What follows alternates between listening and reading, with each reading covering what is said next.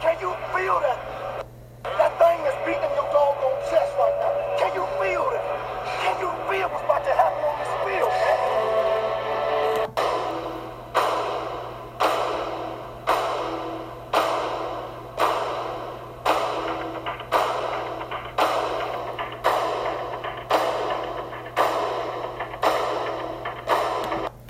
This is James Montgomery, and this is primarily Pro Football Talk. And I wanted to preview the AFC West going into Week 7. AFC West is steadily improving, in my opinion. You got the defending Super Bowl champs, number 1 right now, and I think they're the best team in the NFL, despite their loss against the Raiders, who happen to be in the same division. You also got to watch out for Denver now. Interesting stat on Denver. They are giving up the second fewest points, second only to the Steelers and tied with the Patriots. So that's a team to watch out for because they're at a negative 10 point differential, which is pretty good for a team that has a losing record. The other team is the Chargers. I don't know if anybody's watched them. They're actually a pretty good football team. Despite their record, however, they have lost all those games, so it's hard to say that they're better than they are because they still lose. I have them in the bottom 12 right now, but they are a team that I feel shouldn't be in the bottom 12 and could be a team that is forced to be reckoned with late in the season. Same with the Broncos. I mean, any of those 3 bottom teams, I think it's going to come down to the wire between those 3 teams. I even think one of them will get a playoff spot. Raiders, Broncos, Chargers. I think by the end of the year, I think one of those 3 teams will end up in a playoff spot, and I have no idea who. I think the Raiders are really good, right? John Gruden has that team going right now, and I always respect offensive line coaches, and they have Tom Cable and the offensive line coach, and they're just mowing people down in the running game. So that's a team to be reckoned with for sure. So they should be the team that come out of that division as in second place to take a playoff spot, right? I do think that they should be the team. However, the Broncos and Chargers are not teams to take lightly at all, and I think they could for sure battle, right? So the Chiefs are going into this week. They have a game against they're playing the Broncos. Look at that. So Chiefs Broncos this week. That's going to be one to watch. If the Broncos can keep the score down, I think they got a shot. If they could pull a Patriots like what the Patriots did a few weeks ago, because their defense can hold people down. I think they have a real shot at giving the Chiefs a run for their money. Do I think they're going to win? No way. But do I think they can win? Sure they can. Chiefs I think their schedule is set up for them pretty good. They got the Jets the next week, then they got the Panthers, then they got the Raiders again.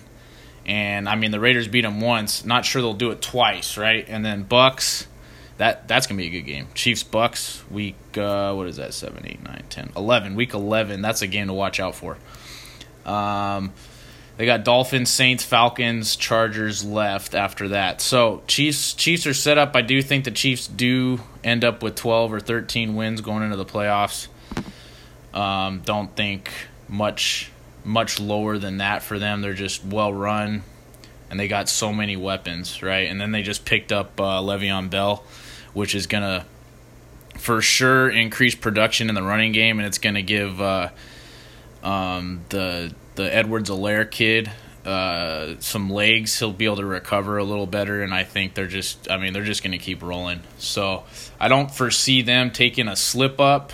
They might lose a couple more, but I don't think it's going to be a lot more, right? I mean, the worst I could see them is 11-5. So the Raiders, Broncos, or Chargers are going to have to go better than 11-5 to win the division, and I just don't see that happening. Again, Broncos are a team to look out for late in the season.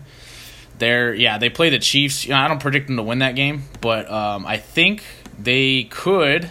So they got Chiefs, Chargers, right? Falcons.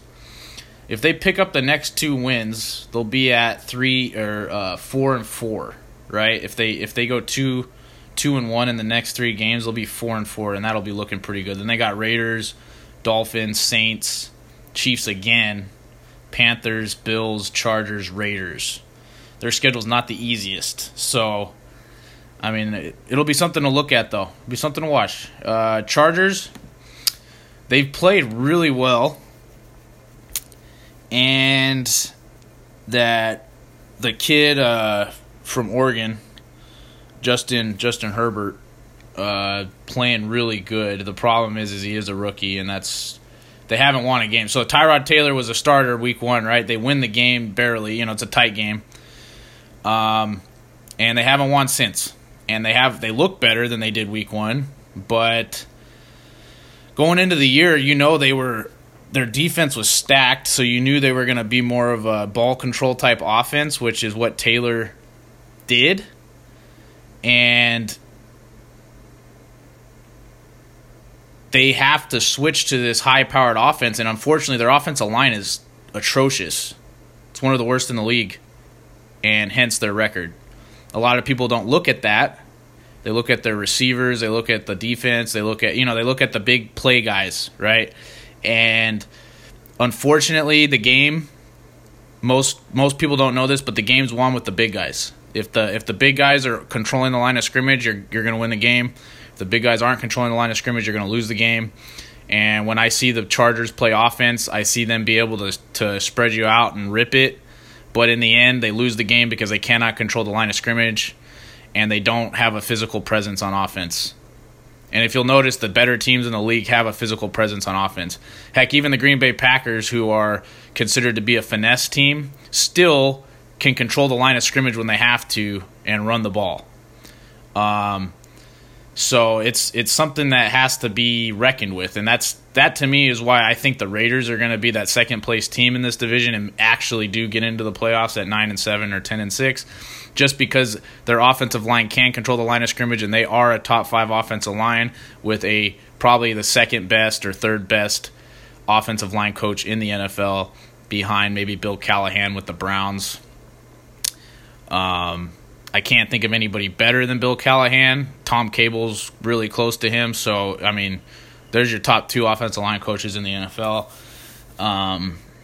Patriots offensive line coach is really good. I don't know his name right off the top of my head. But anyway, keep an eye on the O-lines.